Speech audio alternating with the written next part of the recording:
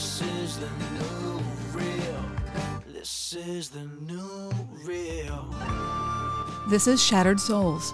I'm your host, Karen Smith. This podcast contains graphic language and is not suitable for children. This is the new real. Welcome back. This is episode 11.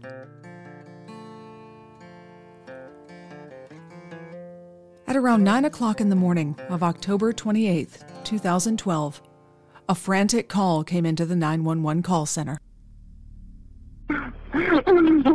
Jacksonville.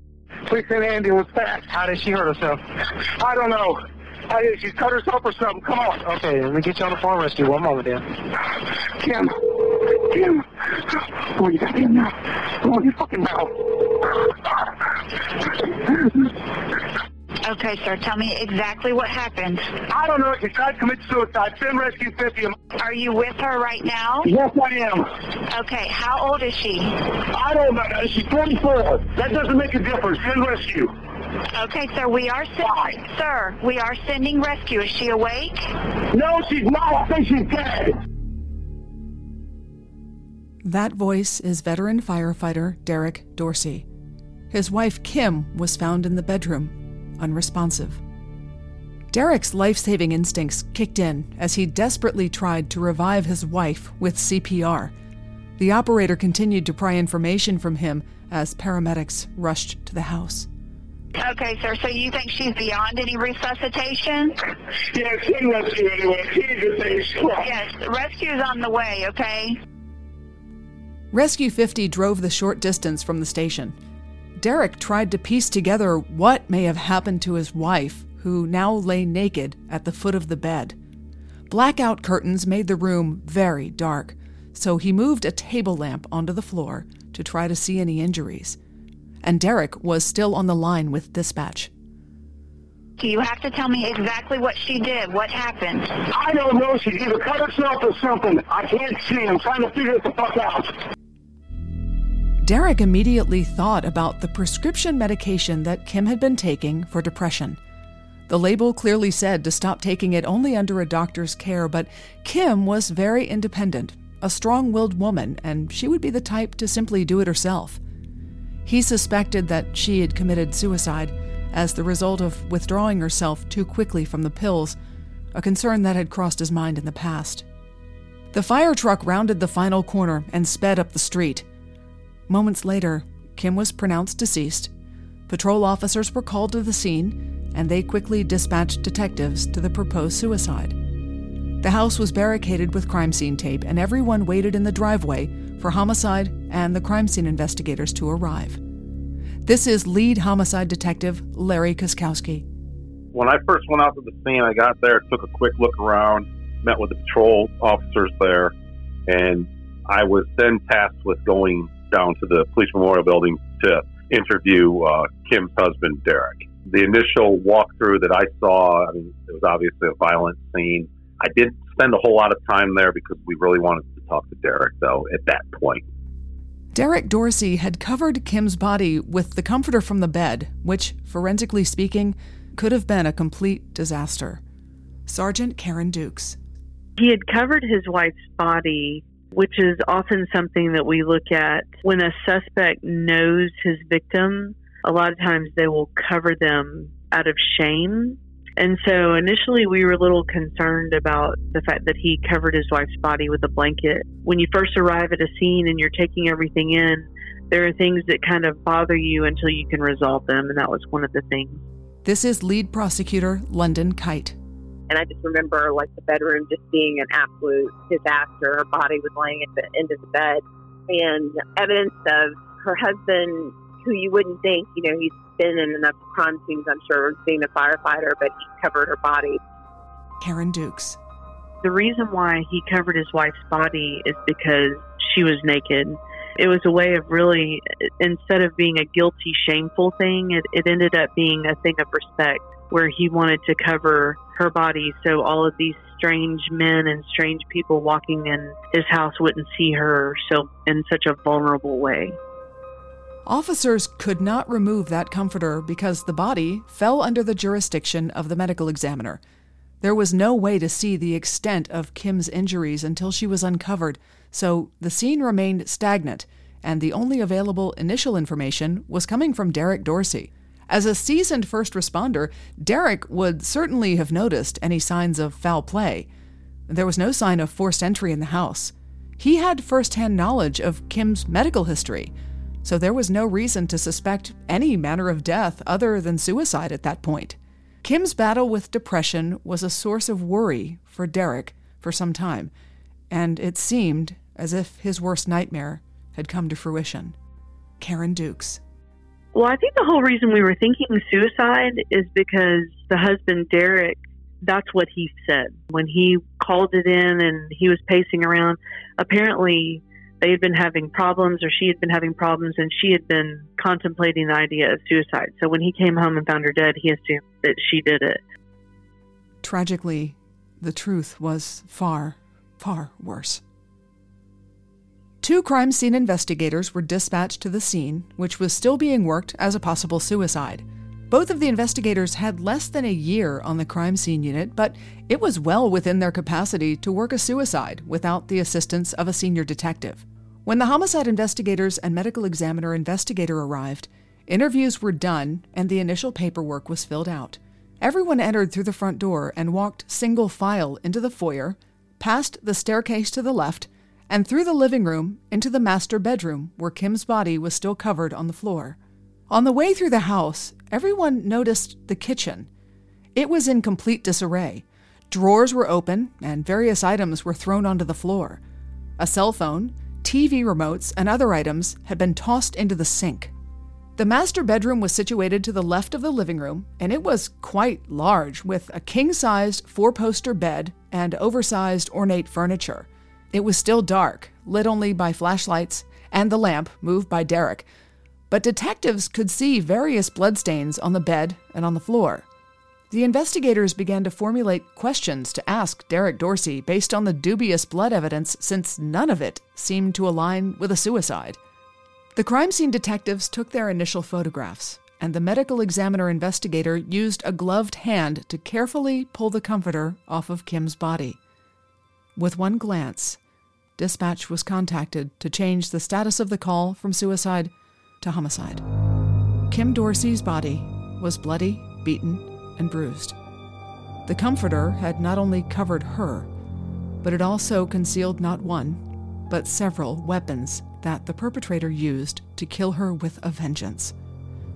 It was a horrific scene. Everyone went outside to regroup, and calls were made to the chief of detectives and to the state attorney.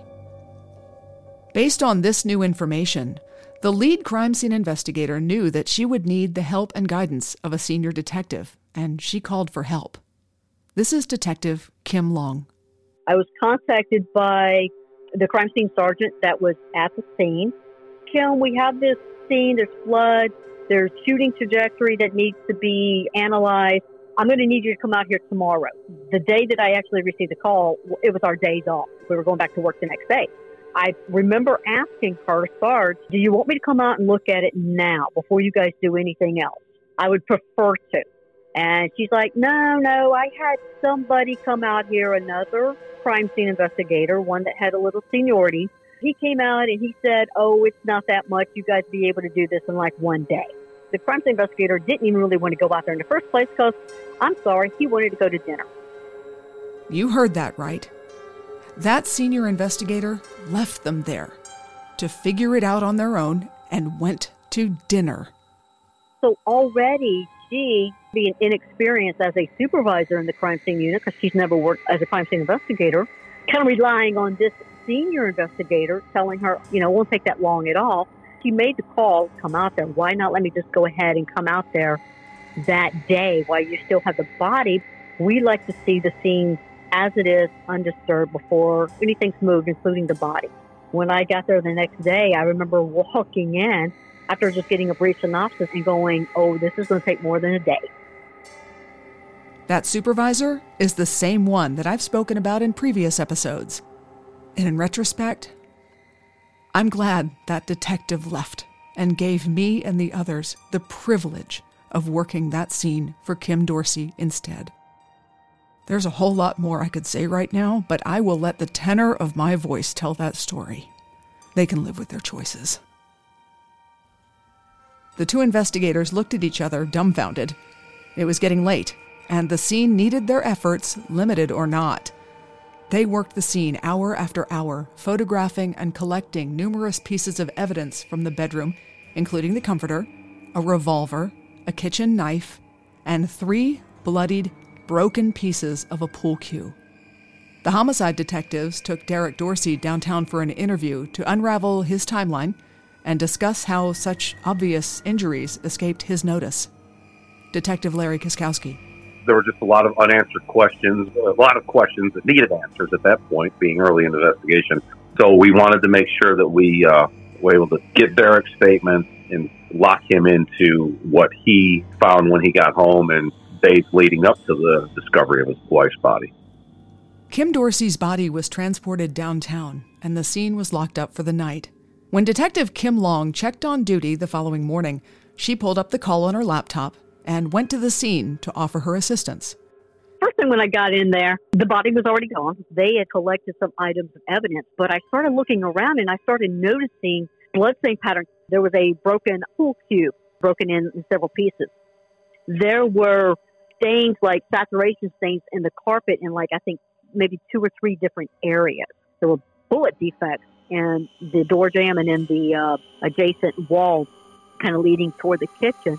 So this raised a lot of red flags to me. There's something more that happened and this person possibly killed himself. Senior crime scene personnel came out there. That's when everybody should have put on the brake, hold up, we need to back out, and we need to reassess what we have here and what we're going to do. She promptly called my cell phone, and she nervously laughed when I asked her what was going on. She just replied, "Bring coffee." The call screen gave some of the details, and I could see that it had been changed from a suicide to a homicide. The complainant was the victim's husband, and it didn't seem out of the ordinary, appearing at first blush to be a domestic-related homicide. So I drove across town and I stopped for 4 large coffees. I pulled into the housing development and the enormous steel gates swung open. It was unusual to respond to a murder in such an affluent neighborhood, but money doesn't make anyone immune to violence. I turned the corner and I parked behind the other 3 crime scene vans. Yellow tape was strung across the enormous house, and some of the neighbors were milling around the cul-de-sac.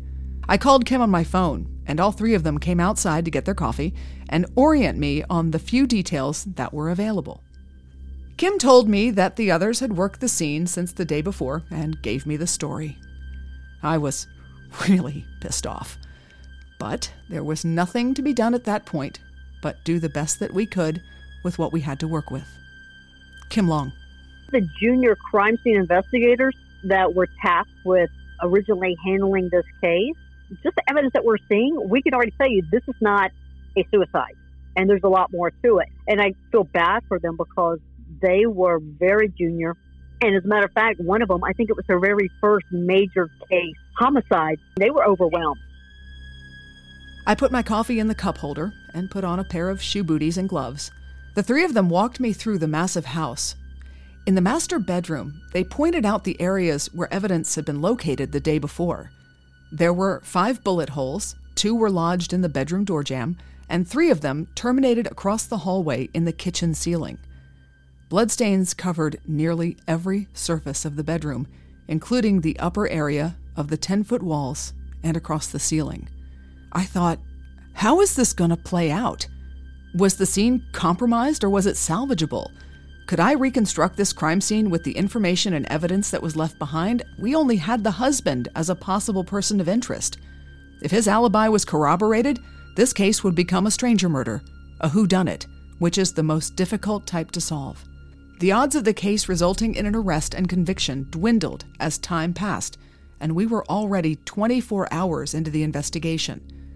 In that moment, I felt the heavy burden settle into my neck and shoulders, and I took a breath and remembered that control of a scene only begins on my arrival.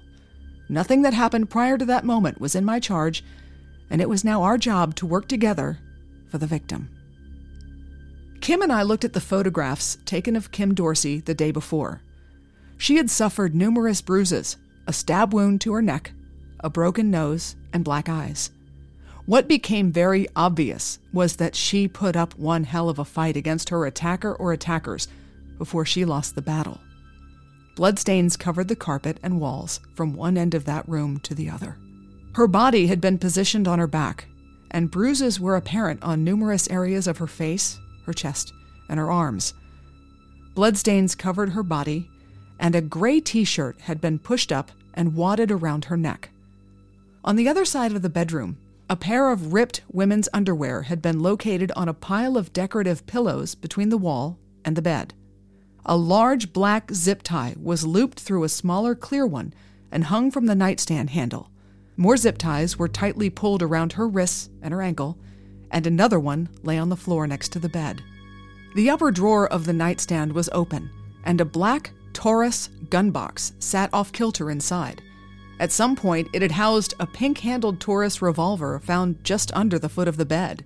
A knife matching the ones in the woodblock in the kitchen was left on the bedroom floor, with the bloody blade pointing at Kim Dorsey's head. The bottom half of a pool cue had been unscrewed from the top half and smashed into 3 separate pieces. One of the pieces was pressed into her skin and left a blanch mark identical to its shape along her left side. Kim's blood and hair were embedded in the broken shards of the pool cue, evidence that she had been bludgeoned in the head. Livor mortis, the settling of red blood cells after death, turned her skin dark purple, except where pressure points left it stark white in contrast. It showed that she had been moved post-mortem, which likely occurred when Derek Dorsey attempted CPR. A gun, a knife, a broken pool cue, 3 separate weapons used in this massive scene that involved a beating, a stabbing, zip tie bindings, evidence of a sexual assault, blood that was spattered across every surface, and 5 gunshots fired into a wall. Nothing about this scene was simple or ordinary. It was one of the most heinous crime scenes I had ever seen. It was extremely complex and would require every fragment of the thousands of hours of training, education, and decade of experience I had under my belt. No margin of error remained. I didn't respond to the Dorsey house knowing that I would be spending the next 5 or 6 days reconstructing a homicide. Beginning the process in the middle of another investigator's work is a difficult task. Working through a complex forensic analysis without benefit of the majority of evidence in place makes it even harder. After reviewing the photographs of the scene from the day before, I asked to be left alone in the bedroom to begin sorting through the bloodstains left behind while Kim Long focused on the bullet trajectories. There was no blood found in any other area of the house, so logically, all of the violent events occurred within that room. It was devastating. Blood was on nearly every single object and surface. It had been dripped, cast off, smeared, pooled, transferred, and impacted. It was really easy to feel overwhelmed when faced with the enormity of a scene like that, and the only way to reel it in is to take things slowly and methodically, one step at a time. My doctoral chair, Dr. Barb Zembick, told me that obtaining a doctorate is like eating an elephant. You just have to take it one bite at a time. Well, it's the same thing with a crime scene like this one. As I looked around the room, I studied the possible cause of each blood-stained area. Nothing just happens. Some type of action caused blood to be on every surface, whether it was gravity or some other physical force. I looked toward the ceiling and saw smaller droplets up high, the result of cast-off events when a bloody object is swung through the air. A large mirror hung on the wall next to the bathroom door, and it had numerous small droplets spattered across the glass. The droplets continued up and out in a fan pattern across the wall, which was a textbook example of an impact pattern. Unfortunately, it wasn't enough for me to simply discern the patterns and possible causes. I had to sample every single area and droplet to find out whose blood it was, especially since that scene was just so violent. Kim Dorsey's injuries were extensive, and she had several defense wounds, which meant that she and the perpetrator were in close contact.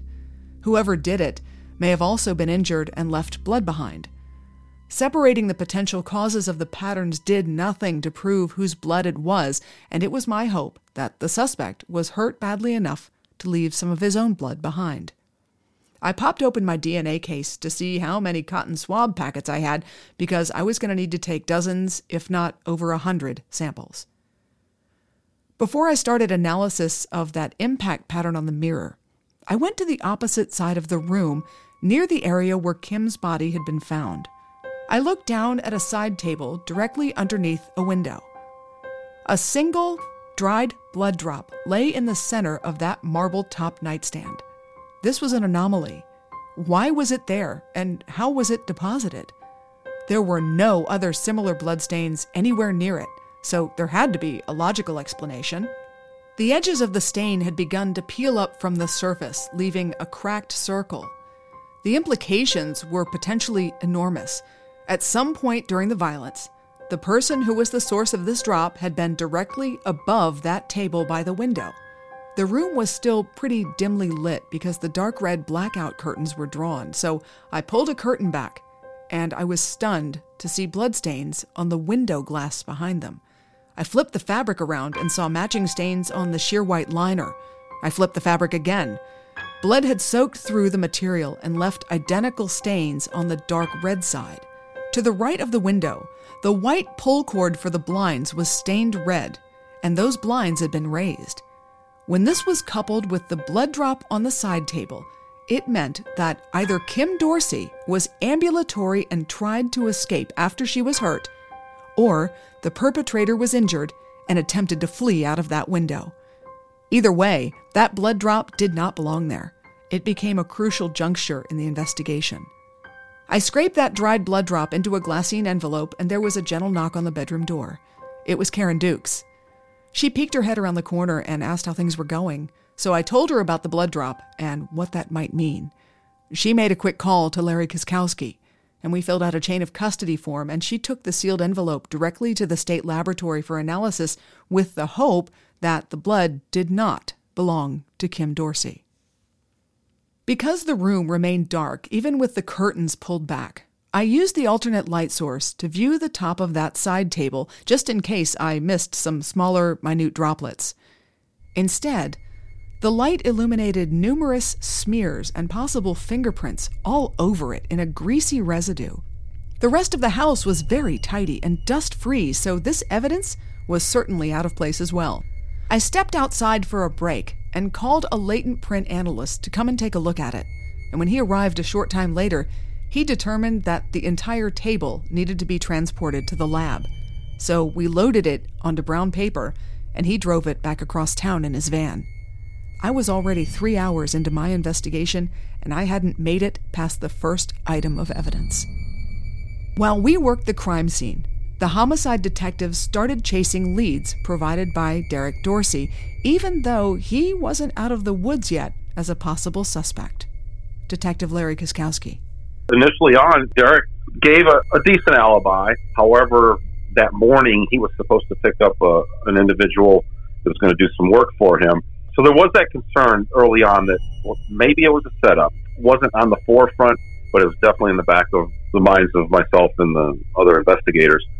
But once we started going down associates and individuals, we were able to determine that it was probably somebody else that came to the home and did it. We felt confident, though, that whoever did it actually knew the Dorseys or had some connection to them. It wasn't just a random act. Sergeant Karen Dukes. I do remember at one point, because he was a firefighter and he had worked the overnight shift, we were thinking that if he was a suspect, that he could use working as an alibi. And so I was tasked with going up to his fire station and confirming that he was either there or not there during the entire shift. So I got to interview some of his coworkers, but determined that he did, in fact, he was there the entire shift and never left. He was always within sight of the other firefighters. Prosecutor London Kite. Obviously, in a case like this, there was no forced entry, which was a huge fact in our minds as investigators and prosecutors. So we knew kind of off the bat that it would have to have been someone that either knew her or she knew or would feel comfortable being in her house. So when there's no forced entry, no kicked-in door, the first person comes to mind is the husband. However, we were able to scratch him off the list in short order because he had an airtight alibi. So he was scratched off the list. Now satisfied that Derek Dorsey was not Kim's killer, the detectives began asking him who had been at the house recently and who might have had motive to commit this murder. Derek offered 3 possibilities: a technician who had recently been at the house to modify the stereo and surround sound systems, another repairman who had worked on their computers, and a third man who worked with Derek at his part-time construction company, who was a no-show for work the day after the murder. The Friday night prior, the video guy had come to the house to work on the surround sound system. We had obviously had to talk to him to rule him out. We had him. We had a computer repairman. We also had the individual that Derek was supposed to pick up that morning on Sunday that was a no-show. Why was this person that was known to work for Derek, who was somewhat reliable, just that morning he doesn't show up? So there were definitely multiple people who we had to track down and find out where they were, what their alibis were. Sergeant Karen Dukes. I was tasked with going to interview the audio technician.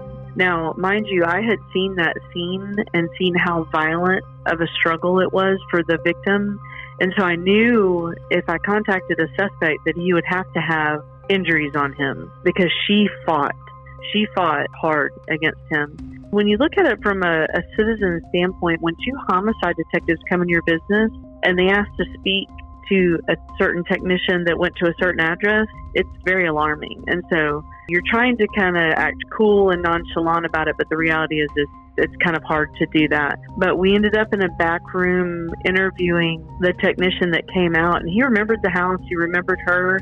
But what really got me was that he had scratches all over his hands and arms. When I saw that, I got this really weird feeling, and I started thinking that was our suspect. And so I asked him, I said, "What's up with all these scratches on your arm? Where did you get them?" And I mean, I was watching him so hard for his reaction, and he just very casually, I scratch myself a lot doing installations. I work with wires, and I'm putting my hands in small spaces. And I mean, he explained it very well. For probably 2 or 3 seconds, I just looked at him, and I looked at all the scratches on his hands, and I thought, oh my God. But then ended up, he had an alibi. Everything worked out for him, and we were actually able to rule him out. While they ran down the leads outside of the house, Kim Long, the other junior detectives, and I continued our work at the scene. Kim was out in the hallway working on the bullet trajectories, and I continued sampling and documenting the stains by the window and figuring out where to go next. In the middle of all of that, my phone rang. It was the chief of detectives. I pulled off my gloves and tossed them into a biohazard bag. "Hey, Chief. Hi, I'm at the medical examiner's office attending the autopsy. There are some pattern bruises on her scalp that I need identified to either a weapon or some other source. I'm going to send you a couple of photos to work with, and the doc is going to wait to open her cranium until we hear back from you." "Yes, sir. Do you have any ideas about the cause of them at this point?" "No, they're pretty unusual, so I'll need you to get back with me as soon as you can." "Okay, sir. I'll see what I can figure out." My phone dinged several times as the photos and text came through. I went into the hallway and showed Kim Long the picture files, and we looked at the bruise pattern. The chief was right. They were distinct and very unusual. I had absolutely no idea where to begin to look for whatever may have caused them. The pattern was located on the posterior right side of Kim's head behind her ear. The injury was about 3 inches long, and it looked like a capital letter T with extra crossbars and spaces in between. At that point, I went back into the bedroom and closed the door so I could think. I hadn't been able to piece together the possible movements of Kim Dorsey or the suspect at that point, which made the search for something so unusual a lot more difficult. The chief and the medical examiner were waiting for my return phone call with some semblance of an answer before the autopsy could continue, and I felt my heart flutter in my chest with an adrenaline dump. Just breathe, slow down, I looked at the photographs again, and I burned that pattern into my brain. I walked around the room and looked for anything that might remotely match. Going back to the window and empty space where that side table had been, I glanced behind me, and I saw the large blood stain on the carpet where Kim had been found by Derek. The saturation stain was located right next to the large, square bedpost that was also covered in bloodstains. I knelt down to see just how much blood had been deposited onto that wood post. The pattern was indicative of more impact spatter. Kim's head had been right next to it when Derek found her, meaning that the suspect either hit, stabbed, or kicked her while she was down in that position. If Kim was trying to escape through that window and she was the one who bled on the curtain and table, how did she end up on the floor again? I looked at the photographs for a third time, and I held my phone next to the bottom of that bedpost, juxtaposing the photograph of Kim with the square corner. I could not believe what I saw. The lines on the pattern bruise lined up identically with the pattern of the bedpost corner. A central channel, crossbar, space, crossbar, space, crossbar. I glanced back and forth between the photo and the bedpost several times, and I zoomed in to make the picture and the corner about the same size. It appeared to be a damn good possibility, so I called Kim Long back into the bedroom for a second opinion, and she agreed. I called the chief. "Hey, I think I have an answer for you." "Oh yeah, what'd you find? I have you on speakerphone so the ME can hear you." "Well, it looks like it matches the corner of the bedpost, but I'm going to send you some photos so you can see for yourself." "Great, can you stay on the line while we look?" he asked, and I said, "Of course I can." Like I'm going to say no to my chief. I took several pictures with a millimeter scale next to the bedpost so that the medical examiner could perform some rudimentary comparisons with the bruise. I sent the texts, and I waited. And I could hear mumbling on the other side of the phone, and after several minutes, the chief got back on the line. "Hey, great work, thanks. It looks like a match, and the doc says she's going to put it in her notes." That was a bittersweet conclusion. The bruise could now be explained, but it also meant that Kim's head had been slammed into the bottom of that bedpost with a force hard enough to leave that mark. It also helped me to begin to reconstruct the final moments of her life. Working backward from her final position, I now understood that she had been upright by the window before either being pulled or falling backwards into that bedpost where additional impacts were inflicted on her body and face. We had to wait for the DNA to come back from the sample I gave to Karen Dukes from that side table, but I was pretty sure at that point that it would come back to Kim Dorsey. After working into the evening hours, the scene was locked up again with a patrol officer keeping guard outside, and we all went home for some much-needed sleep. And I did not sleep very well, knowing the extent of work that was waiting for me the next day. But the next morning, we met back at the house and started where we left off. For me, it meant trying to discern each blood pattern to start putting the puzzle pieces together. So using yellow measurement tape, I created visually separate areas to help distinguish one pattern from another. I placed letter designators in the corner of each area so that I could reference them in my report, and I started with the impact pattern on that mirror by the bathroom. Let's go into the science of blood pattern analysis for a minute. When liquid blood is impacted, it behaves in predictable ways. Blood is a fluid, and fluids are incompressible, so it will extrude out when a solid object comes into contact with it and there's force behind it. The blood will break up into droplets commensurate in size with that force that are then deposited onto the available surfaces. For impact patterns like the one on the mirror and the wall, some of the resulting droplets can be measured, and using a trigonometric calculation, the angle of deposition can be ascertained. When several droplets are measured and a two-dimensional line is drawn through the long axis of each droplet, a central area of convergence can be seen. This shows the approximate height of the central area of that impact. Now, in order to pull that pattern out in 3 dimensions, strings or lasers can be used to show the area of origin, the area in space where that impact occurred. In this case, I used string, purple string, and I photographed the height and distance away from the wall. The central area was 5 feet 2 inches high and about a foot away from the wall. Kim Dorsey was 5 feet 6 inches tall, which would place that impact somewhere around her nose or her eye, both of which were severely injured.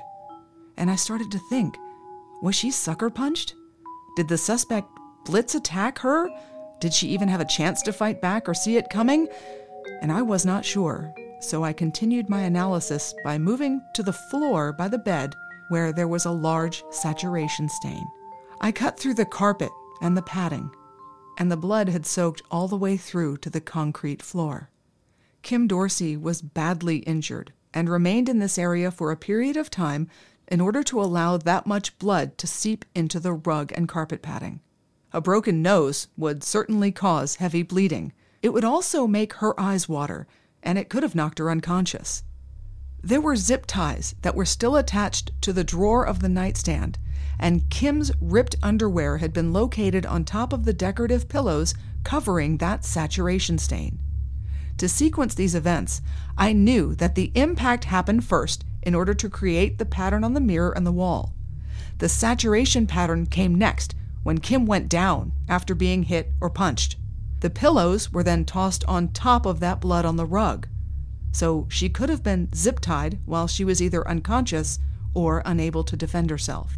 The top drawer of the nightstand was still partially open, with that Taurus gun box sitting off-kilter inside.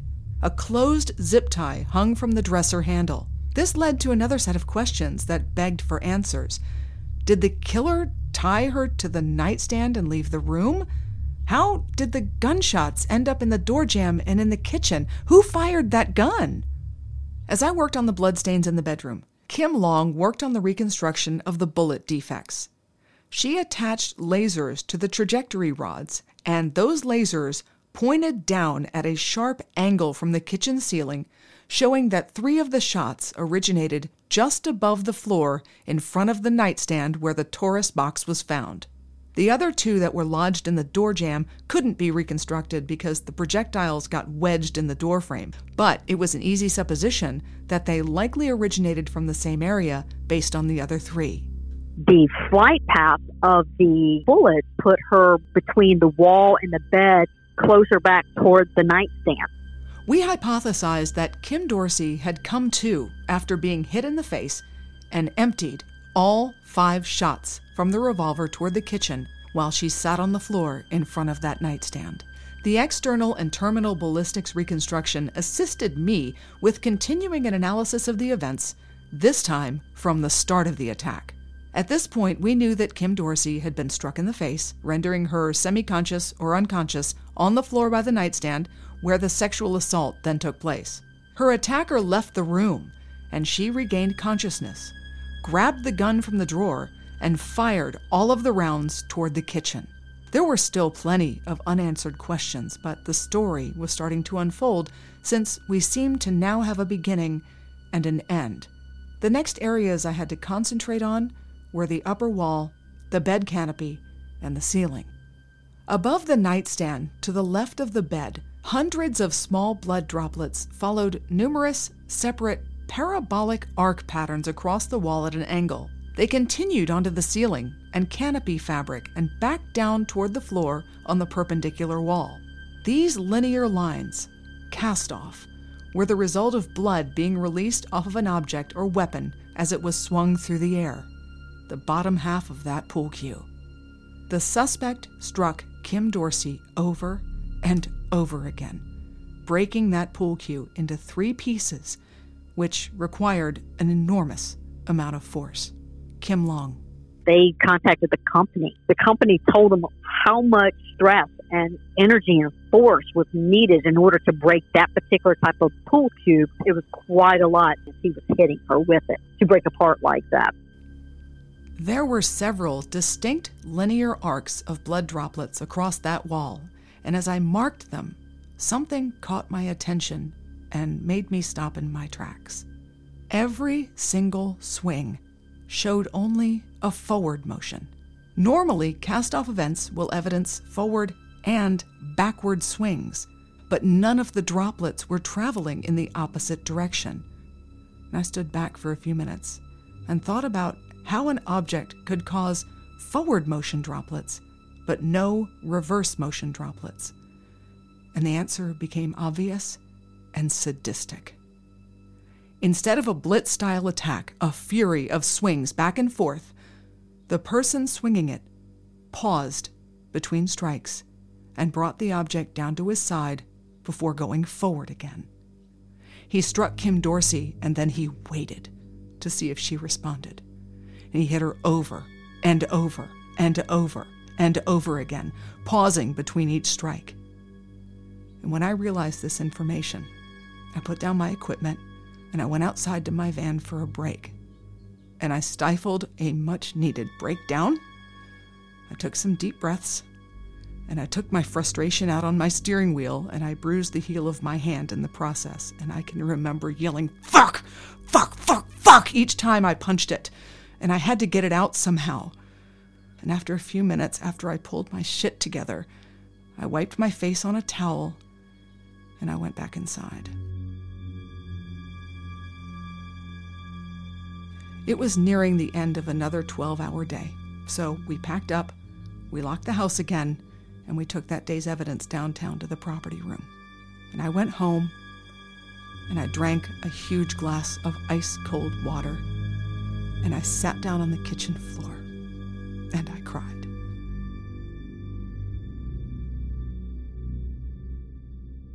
The next morning, I looked at that wall again and just stood there for a minute. I had to move on to the additional bloodstains on the marble bedposts, the fitted sheet, and the footrail of the bed. More impacts. And I thought, Jesus Christ, the amount of violence here is just unfathomable. Absolutely unfathomable. The homicide detectives continued running down leads, and we were late into the third day. The three other possible suspects, the computer repairman, the stereo technician, and Derek's no-show employee, had all been eliminated through substantiated alibis, so the detectives were back to square one. They went to Derek Dorsey for any other possible persons of interest. At that point, they really started talking to Derek Dorsey about who he thought might have done it. When Karen Dukes arrived at the scene on the very first day of the investigation, she noticed one piece of evidence that would prove to be crucial. The first things that I remember about this murder is when I walked up the front sidewalk. First of all, this is a beautiful neighborhood. It's a gated community, and it was just a really nice looking home, which is probably a little different from most of the crime scenes that we go into. But the very first thing that I noticed as I was walking up that front sidewalk was a very small concrete statue near the front door that was tipped over. As you're walking up, you're looking at the door frame to see if there's any signs of forced entry. Someone kicked the door in, or how did they gain entry? And for some reason, that statue being tipped over, the first thing I thought is someone hid the spare key to the front door under that statue, and it was tipped over because someone knew that there was a key there, or had been searching right around the front door and found it there. That's honestly what I thought. As we continued to check all the points of entry in the home, we realized we had no forced entry at all. They were both hopeful that Derek would be able to provide some additional possibilities, and while they interviewed him again, we continued piecing the evidence together. At that point, Kim Long was finished with her trajectory analysis, and she came into the bedroom to help me with the rest. We brought in the alternate light source to look at the faux marble bedposts, which had more smears and prints on them, just like the top of that nightstand under the window. They had to go to the lab for processing, so we used a Sawzall to cut them away from the bed rails, and each one weighed about 75 pounds, and transporting them without disturbing any possible fingerprints was a challenge. The latent print analyst would have his work cut out for him, but we were hopeful that there was some ridge detail on the smooth surface that might help identify a killer. If there were identifiable prints on those posts, I wanted to make sure that the jurors could understand where they'd been located in relation to the room if the prosecutor decided to use them as a demonstrative in court. I labeled the 2 posts with north, south, east, and west delineations at the top so that jurors could see which sides had bloodstains on them and which didn't, along with any latent prints. After the bedposts were removed, we dismantled the rest of the bed, and we saw more bloodstains. Underneath the footrail near Kim's final resting place, there was yet another area of impact spatter. This was a coup de grace, one last blow as she lay dying or dead at the foot of the bed. Kim and I wanted to show Kim Dorsey's possible path across the room, so we sprayed a chemical called Blue Star, which is very similar to luminol, all over the room. With the windows blacked out and the lights off, we sprayed 2 bottles across the room, and instantly we could see Kim Dorsey's bare footprints moving across the carpet from the initial impact by the mirror over to that window. We set up a camera and took timed photographs so the jury could see those horrible details as well. With the bed now dismantled, all of the impacts, cast off, and other bloodstains documented, there was one area left, the saturation stain where Kim had been when Derek found her. We cut away the carpeting and saw that it had soaked through to the padding all the way to the concrete. At that point, the other 2 junior detectives had worked their way through the mess in the kitchen. They had processed a number of items from the upstairs loft area, including the upper, thin half of that pool cue, a container of zip ties, and a green plastic drinking cup.